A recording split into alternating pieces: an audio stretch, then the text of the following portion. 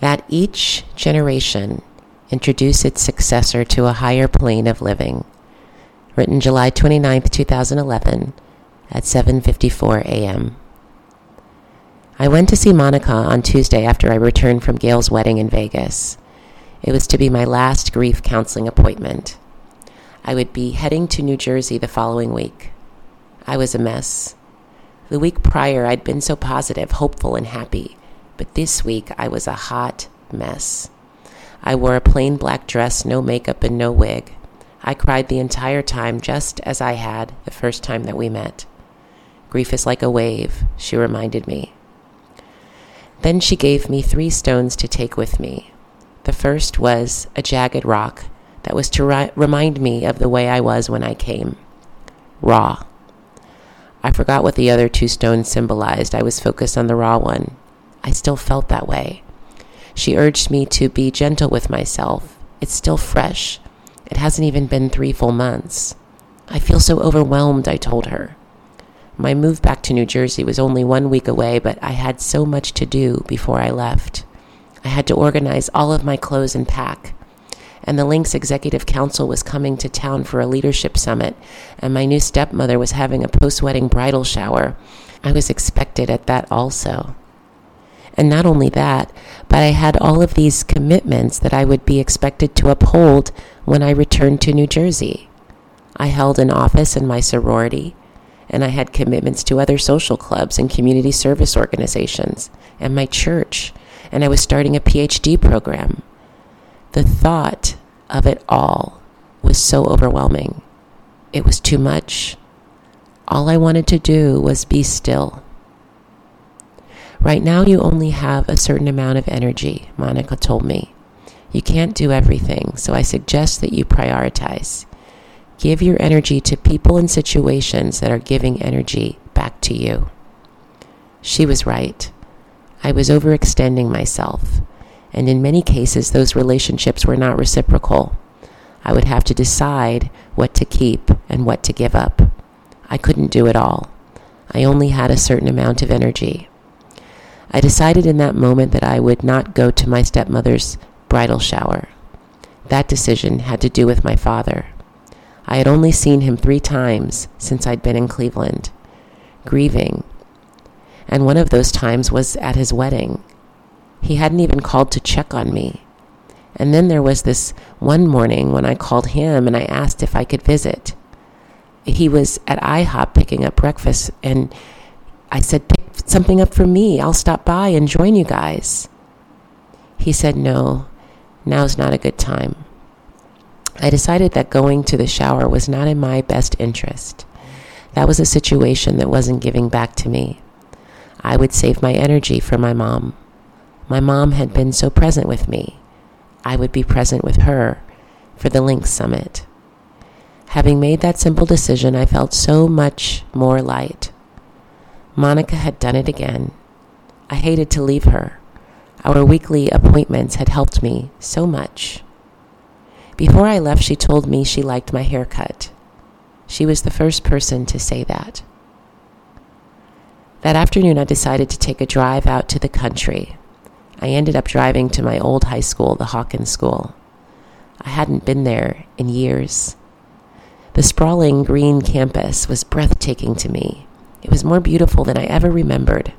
I was filled with nostalgia from days of old. I felt so lucky to have gone to that school. It was so rigorous, and outside of the box, the exposure was incredible. When other high schoolers were taking basic English, we were taking classes like The Life and Times of Buddha and Jesus and Biomedical Ethics. I was so thankful for the great sacrifice that my parents made, sending me to this incredible school. Our motto was that each generation introduce its successor to a higher plane of living. My mom loved that motto. This became the motto of our household. Going to Hawken that afternoon was a great idea. It lifted my spirit. The campus was empty, but the main school building was open. I went in and out and ran around, remembering. I ran in and out of classrooms. I peeped into teachers' offices. I went in and out of the bathrooms to the library and the auditorium. I ran across the field to the dining hall. The White House is what we used to call it. Then I ran back and stared at a wall of photographs of teachers that I once knew, many whom had retired. And then I sat on the bench that I always sat on in high school, and I looked up at a copper hawk mounted on a stone slab. I thought about Kesner. He'd been sending me hawks all summer long, and now here I was at my alma mater, and I was staring at a sculpture of a hawk. It was our mascot. How fitting. Yes, coming to Hawken was a great idea. It lifted my spirit. I was alone, but I wasn't. As I sat there on my bench, I felt a presence, so strong and so certain. But this time it wasn't Kesner. It was Jamie. Jamie. My friend. My high school friend who died suddenly 6 days before my 30th birthday. I hadn't grieved her death. The guilt of it all had been too much. Jamie and I had been friends since we were 11, and we remained so into adulthood. She was smart and funny and beautiful. She was sad a lot of the time, too. She worked in the Cleveland public school system with children who were mentally and emotionally challenged. We kept in touch through the years.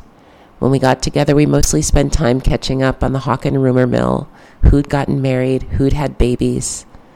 The last I'd seen Jamie was Christmas 2009. We had coffee at Starbucks. I had my camera, but I didn't take a picture. It was too awkward to ask a stranger to take a photo of the two of us. 2 months later, she died.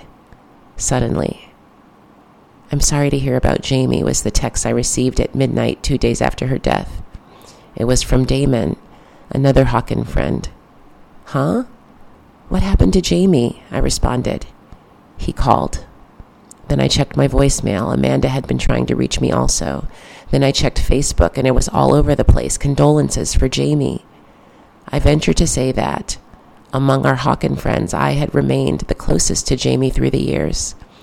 And when she died, I was the last to know. I found out through the Hawken rumor mill. The irony.